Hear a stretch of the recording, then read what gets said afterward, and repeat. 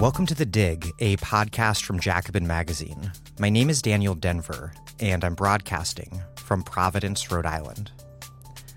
This week's super series on Alexandria Ocasio-Cortez's victory in the future of left politics continues today with Julia Salazar, a DSA member running for a Brooklyn State Senate seat in New York's District 18. Salazar's campaign worked hard for Ocasio-Cortez, and now Ocasio-Cortez's team is returning the favor. Recently, the New York Daily News wondered if Salazar might be the new Ocasio-Cortez. Ocasio-Cortez responded that Salazar isn't the next me, she's the first her. Indeed, Salazar has her own story to tell. She immigrated from Colombia as a child and came of age as a young activist by organizing a rent strike in her Harlem building. She describes herself as a democratic socialist, which she defines as recognizing the capitalist system as being inherently oppressive, and actively working to dismantle it and to empower the working class and the marginalized in our society. Sounds like a solid analysis, and like a good plan too. Before we get rolling, I am only able to dedicate the time necessary to do things like putting out 7 interviews on Ocasio-Cortez in 1 week, thanks to support from listeners, people like you walking around with me talking into your earbuds, at patreon.com/thedig. Plus, we have a weekly newsletter and Lefty books to send contributors. So, if you like what we do, please support us at patreon.com/thedig. We've already posted interviews with Ocasio-Cortez, Cynthia Nixon, and Bernie Sanders. Next up tomorrow are Seth Ackerman and Kate Aronoff. Okay, here's Julia Salazar.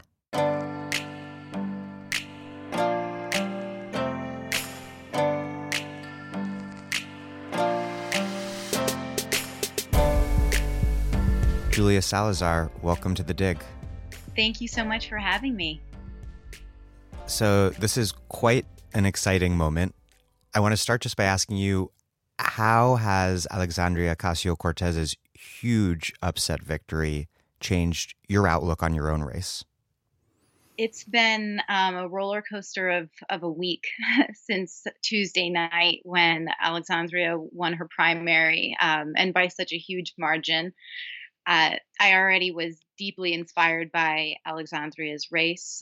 I'm running for state senate in North Brooklyn. She, of course, was running for Congress in New York's 14th district, which covers Queens and the Bronx, and challenging Joe Crowley, who had been the incumbent for I think 14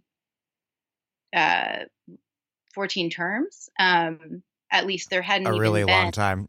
A really long time, definitely. And they hadn't even had a Democratic primary in the district in nearly 2 decades. So challenging an entrenched incumbent who, just against all odds, as a Latina working class Democratic socialist, those are, I think, some of the biggest parallels between her race and mine. I'm challenging Martin Dilan, state senator who has been in this office for nearly 16 years. And I identify with Alexandria personally, and as a fellow DSA member. So as far as the implications for my race, it's hard to not notice that there's been a massive transfer of the momentum that elected Alexandria to my own race. We've seen we already had mobilized hundreds of volunteers, but since Tuesday night, we've seen a huge surge in energy around my race as well, which is really, really encouraging. And I heard from people who were there that the first Brooklyn DSA meeting after the election was the largest ever. Yeah, absolutely. Maybe it was the North Brooklyn one. Yeah. Yeah. You guys have it subdivided into so many different. Yeah. New York City DSA, if I'm not mistaken, is the largest chapter in the country, and so our branches are splitting in order to be functional. But I was actually at the North Brooklyn meeting. I think it was the day after. And we had a ton of new members as well, and nationally, thousands of people joined just since Tuesday night. So it's a really exciting moment for DSA as well. You're running for state senate in New York's 18th district. Tell me about that district in terms of what it looks like on the ground, who lives there, and also what the political establishment, including your opponent, is in that area. So geographically, it includes about half of Greenpoint, most of Williamsburg, all of Bushwick, where I live, and Cypress Hills of East New York. So it's North Brooklyn, and it's about 305,000 people. Demographically, it's overwhelmingly working class.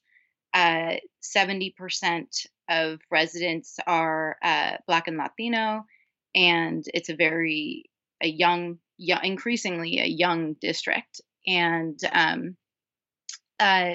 so Senator DeLon has been in office, at least as the state senator. He's previously also been in city council and the assembly for nearly 16 years. His son is actually currently my state assembly representative as well. So it's a very healthy, normal democracy. Nothing weird about that. I was really into it when we were just going to have like Clintons and Bushes for forever. That was healthy and normal also. Right. So here we have our own Clintons and Bushes, and it's the DeLons. Martin DeLon is part of a vestige of the Vito Lopez Democratic political machine in Kings County that previously was based in Bushwick. Vito Lopez was an assembly member who actually passed away in 2015, but in 2013 had to resign from the assembly. He was disgraced over sexual misconduct allegations. DeLon was very much a part of Lopez's inner circle. And so that political machine is technically no longer exists, but you can still see the alliances that remain intact. And the DeLons are very much a part of that. I would say it's really Senator DeLon's last lifeline politically, because he really doesn't have constituent services. He's completely absent in the district. I was speaking to a constituent the other day who's lived in Cypress Hills her entire life and lives pretty close to DeLon's in-district office. And she said she's seen him twice in her entire life. So I think that's a testament to what other people have said as well. He's just not very present. And politically, for the entire time he's been in office, and even before that, DeLon has taken tens of thousands of dollars each election cycle, certainly hundreds of thousands over time, directly from for-profit real estate developers, including Rebney, and also a lobby called the Rent Stabilization Association, a misnomer for anti-rent stabilization. Exactly. It's a right to work sort of thing. The way that they choose to identify themselves, but actually Jared Kushner sits on their board. Trump himself has previously sat on their board. So that's the kind of organization that we're talking about, and private interest that has directly affected DeLon's support for housing policy that really hurts tenants, and has made him accountable to developers over the residents of the district. So in North Brooklyn, there is an affordable housing crisis, as there is, of course, in other parts of the country and throughout Brooklyn, but in North Brooklyn, it is, I think, more exacerbated and severe. It affects every inch of the district. Williamsburg is really where the current wave of gentrification began in Brooklyn, right? I mean, moving down the L line. Yes, definitely. And the L extends for nearly the entire length of our district, which is another subject entirely, another issue, because the L train is going to be shut down next year for repairs for a long time, and it's going to. I can't even imagine. Yeah, it's going to directly impact a lot of people, and we really urgently need someone in the state Senate who will actually advocate for people who take the subway, for the residents of the district. In fact, Senator DeLon is the ranking member of the Transportation Committee in the state Senate, but has really been ineffective as far as advocating for commuters and people who use public transit. But the most severe issue is definitely housing and tenants' rights. People are being displaced. Families are being displaced in the thousands every year as apartments are being destabilized, and our rent stabilization system has really crumbled. It needs to be expanded, and that's not something we can rely on Senator DeLon to do. What do you, as a socialist, bring to the housing debate in New York that's been missing from the mainstream liberal democratic agenda? The biggest difference, and what really speaks to constituents when we're knocking on doors, when we're just talking to community members, is the demand for universal rent control. It's language that people, I think, previously have not had the political imagination to use, even in North Brooklyn, which is a very, very overwhelmingly progressive area. So universal rent control really, really translates to expanding the rent stabilization system beyond New York City.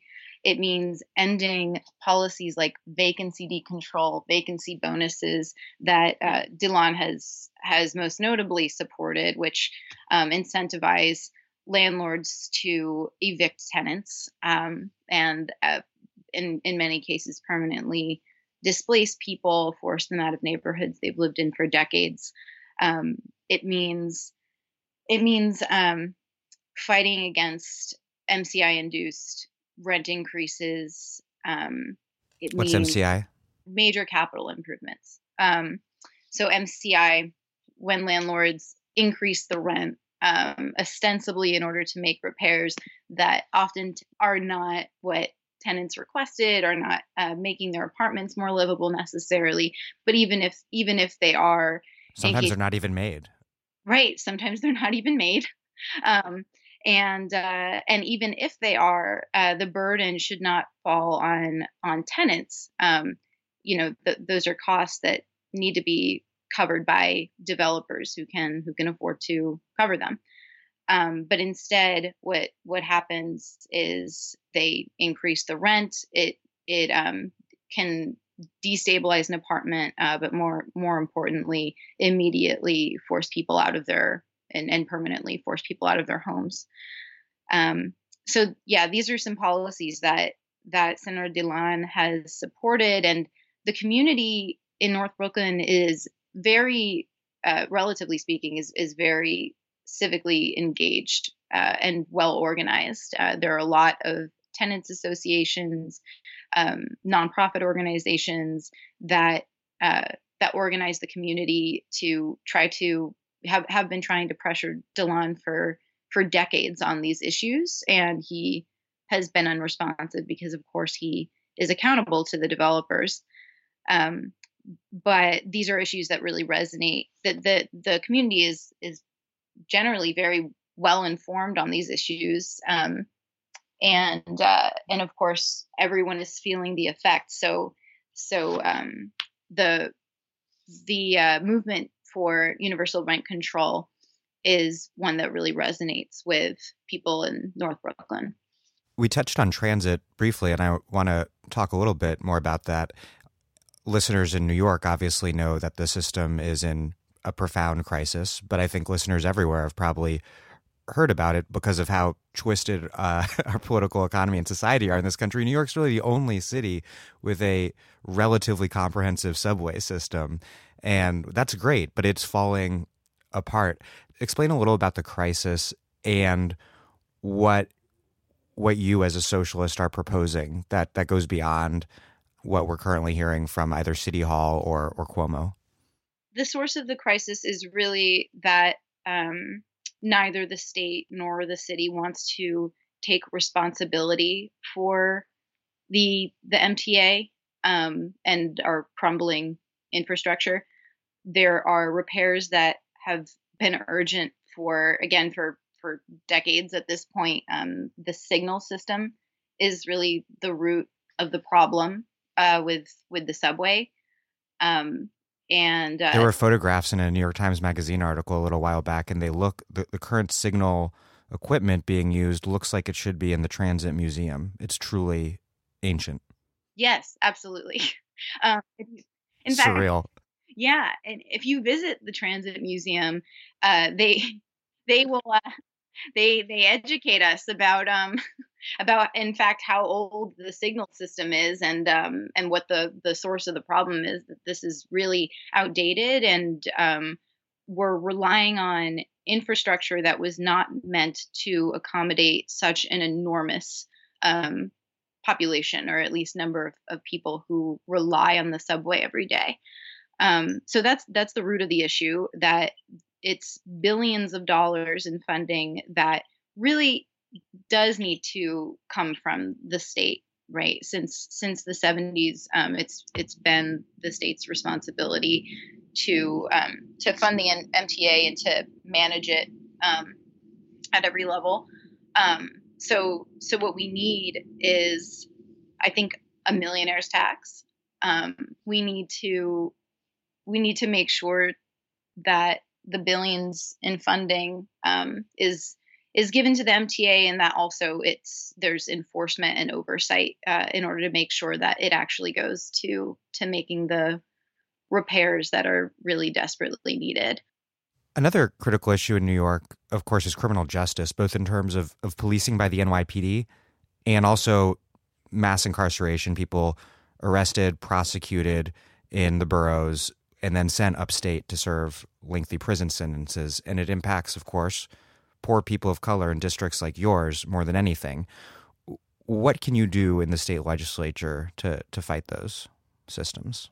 So this is an issue that's deeply important to me, and that I have been devoted to for the last few years as an organizer, focusing on legislative advocacy related to police accountability and criminal system reform, or criminal justice, quote unquote, criminal justice reform.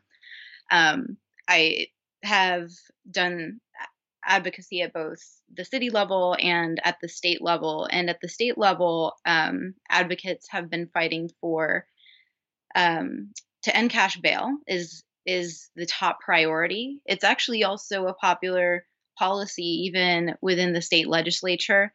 It would have an enormous positive effect on the lives of millions of people across the state, but especially people in my own community who are disproportionately, as a predominantly people of color population, they're disproportionately affected by broken windows policing, over policing, criminalizing our youth, and then getting people in the system at a young age so that they're at even higher risk of being incarcerated long term, and suffering from all of the societal effects of that.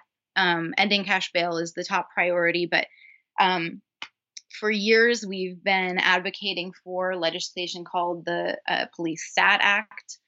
It's passed through the assembly multiple times, and there has been a lack of political will in the state senate, as well as the political dynamic created by Governor Cuomo and the IDC. Which, to listeners outside of New York, is basically the system of so-called independent Democrats, which is technically no longer in existence, that Cuomo supported. These independent Democrats swung their support to Republicans to keep the state Senate, I believe, in Republican hands, which worked to Cuomo's benefit because then he didn't have to sign more progressive legislation that a unified Democratic legislature would have sent him. And it's pretty New York and pretty twisted. Absolutely. Yep. Yeah. The IDC, or Independent Democratic Caucus, is a group of legislators who were elected as Democrats by their constituents, and then upon being elected to the legislature, immediately betrayed them by entering into a power sharing agreement with the Republicans, so that there would be a de facto Republican majority in the state Senate, preventing progressive legislation from getting through the state legislature. As you just correctly said, it benefits Cuomo. It gives him power, and justifies him making executive orders. It gives him more control in pretty much watering down progressive legislation. It puts the Democrats in the state Senate in a weak position, so that they're reliant on Cuomo, and also it has benefited Democratic senators like Senator DeLon, who are mainstream Democrats, but who have demonstrated that they don't really want to pass progressive legislation. So while Senator DeLon is not in the IDC, he's benefited from the existence of this political dynamic. Has also, in fact, taken campaign funds from IDC members in the time that they've been in the IDC. And as you also mentioned, there was a deal between Cuomo and the IDC members in April, publicly stating that they would rejoin, go back to caucusing with the Democrats after this session, which really is a very apparent attempt to prevent them from being primaried in the upcoming elections. And of course, they've betrayed constituents before. We have no reason to believe that they will actually stick to that deal, and so they are in fact being primaried. And many of those primary challengers to IDC members are very progressive and races that I'm really excited about as well. But as far as criminal justice or criminal injustice, the legacy of broken windows policing has caused tremendous harm and directly contributed to the mass incarceration across New York State. Despite pledges to end broken windows policing at the city level, we haven't really seen evidence of that. We know that people are in our communities, not in some of the upper middle class or more affluent neighborhoods in New York City. In our neighborhoods, rather, people are still being arrested for things like biking on the sidewalk or having an open container, low-level offenses, nonviolent offenses that shouldn't be criminalized, and actually situations in which officers already have the discretion to either issue a summons or make an arrest, and they frequently are choosing to make an arrest, and that, of course, is contributing to the problem of mass incarceration, particularly in New York City. And it doesn't have to be this way. There's actually legislation, again, that is passed through the state assembly that would prevent officers from making arrests in these situations with nonviolent and low-level crimes or low-level offenses, but it's made no movement in the state Senate. So a top priority for me as a state senator would be to end cash bail, of course, and to end these unnecessary arrests as well. Another issue that's big in New York and everywhere, of course, is healthcare there, which is in many ways a national issue that Congress needs to figure out. But there are also a lot of fights to do single payer at the state level. Explain what's going on in New York and what you'd like to do in the state Senate. So the New York Health Act is a single payer healthcare bill that is currently in the state Senate. It passed pretty easily through the state assembly, but is being held up mostly by one state senator in the state Senate. Surprisingly, even IDC members in the last session co-sponsored the legislation, but it's being held up by the chair of the Health Committee, who is also a Democrat who caucuses with the Republicans, Simcha Felder. But the New York Health Act would be it clearly is very popular legislation. Would be a top priority to pass it in the next session. I absolutely believe we can pass it next year, and it really would be a true universal health care bill. It would even include undocumented immigrants, demographics who are typically excluded from the social safety net, from Medicaid. Yeah, exactly. We, in its current form, the New York Health Act is a pretty robust single payer bill, but we, of course, would, not only need to pass the New York Health Act next year in order for there to be true universal health care across New York State, but would also need to, I think, expand it to include more than Medicare currently does. We talk a lot about Medicare for all on the left, and of course that's crucial, but it's important to acknowledge the limits in federal Medicare program, that it doesn't, for example, include long-term care and home care comprehensively for people, for seniors, for our elders, and for people with disabilities. So as a state senator, that it would be a priority for me to make sure that the New York Health Act isn't just a potentially watered down single payer plan, but that it's comprehensive and actually covers all New Yorkers. People in my own district currently, can't even afford to take their kids to the doctor when they're sick. Certainly family caregivers are suffering. So it's really urgent that we pass it in New York. What about dental? Would it include dental? Yeah. Yes. Yeah. I'm told vision and dental would be included. So because somehow teeth are not considered part of medicine, even though they can cause serious health problems and correlate strongly as a visible index of class status that leads to all kinds of job discrimination and social stigma. Yeah, absolutely. Dental hygiene is part of medicine, right? We all need to have access to dental care. We all need to have access to vision, these things that are minimized by many, private insurance plans.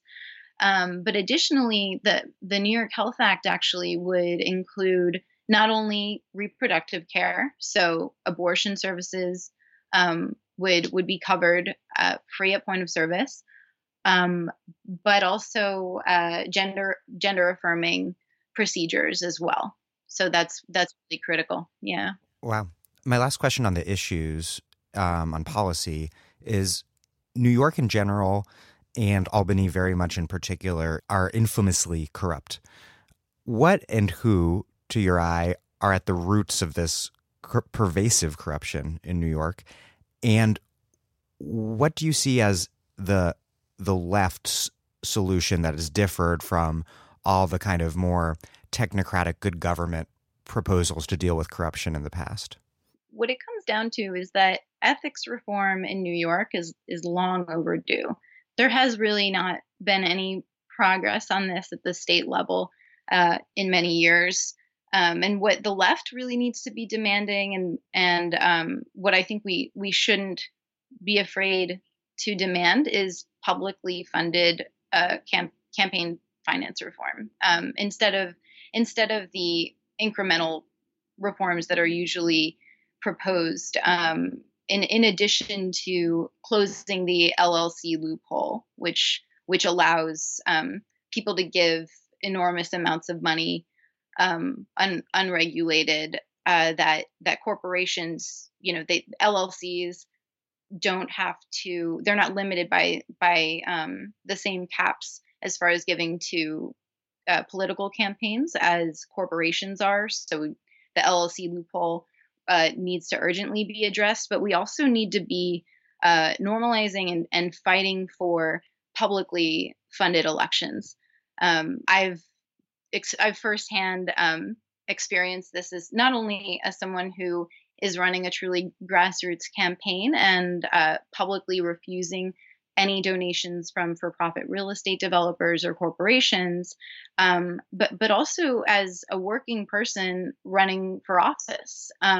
We don't have even actually a matching system at the state level that we have at the city level in New York, which makes it very, very difficult to compete with incumbents or with candidates who are receiving a lot of support from special interests and from the private sector.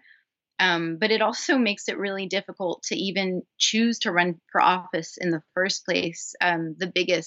My biggest concern when people were encouraging me to run was that I wouldn't be able to stop working full time, and it's virtually impossible to run a competitive and viable campaign while working 40 or more hours a week. So it's really important that we have public support for all people to be able to actually engage in the legislative process in our elections. Tell me about the mechanics of your campaign, including groups like DSA. How are you organizing? How are you reaching voters? And how are you approaching fundraising? We're running a truly grassroots campaign. I'm thrilled that we've already mobilized hundreds of volunteers to canvass, to knock on doors. We're finishing petitioning right now, and it's going extremely well. What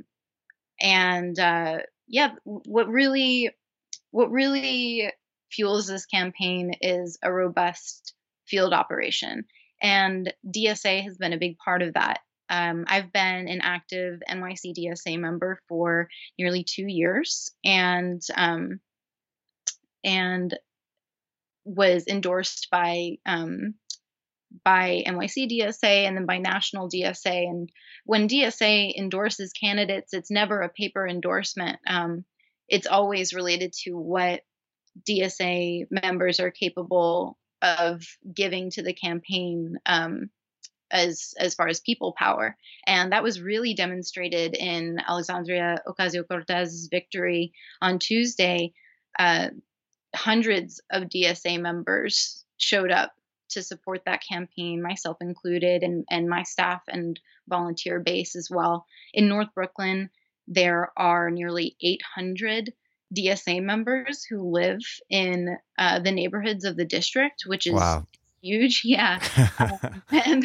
So DSA is really, really committed to these grassroots campaigns, because we know that that's what makes the difference. And that's what shocked so many people, why people didn't believe that Alexandria would win. And it's because we were told, and frankly, as we've always experienced until recently, is that it's impossible for a grassroots campaign, for a grassroots campaign with the funds that we typically have, to stand up to someone who has millions, right? My opponent, my race is different, so it isn't quite as steep, but it's still normally an enormous challenge to go up against an incumbent. what DSA brings is a big part of the people power that's needed to win.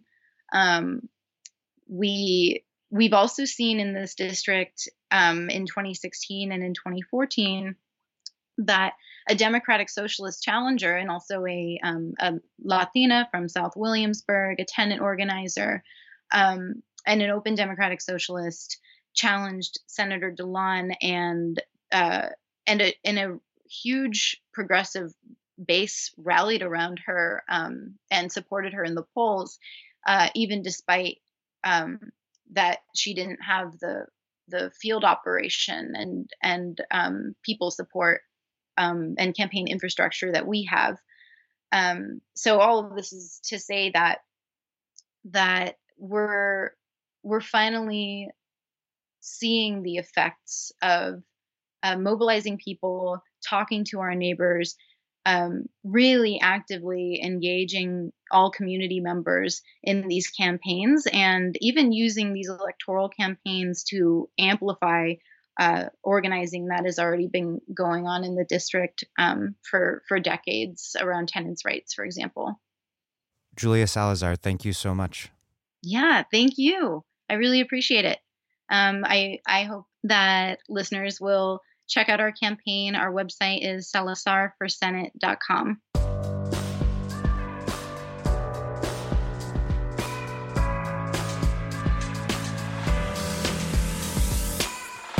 Julia Salazar is a DSA member running for a Brooklyn State Senate seat in New York's District 18. Thank you for listening to The Dig from Jacobin Magazine. As Marx once said after noting that working class politics compels legislative recognition of particular interests of the workers by taking advantage of the divisions among the bourgeoisie itself. While other podcasts have only interpreted the world in various ways, our point is to change it. We are posting new episodes every week. This week, a lot of episodes. The Dig was produced by Alex Lewis, music by Jeffrey Brodsky. Follow us on Twitter at The Dig Radio, and please find us wherever you get podcasts and subscribe. If it's on iTunes, please do leave us a nice review. Those reviews help put us in touch with new listeners. What also does that is you telling your friends about the show, your family, total strangers. Please make propaganda for us. And last but by no means least, do support us at patreon.com/thedig. Even a few bucks a month is a big help.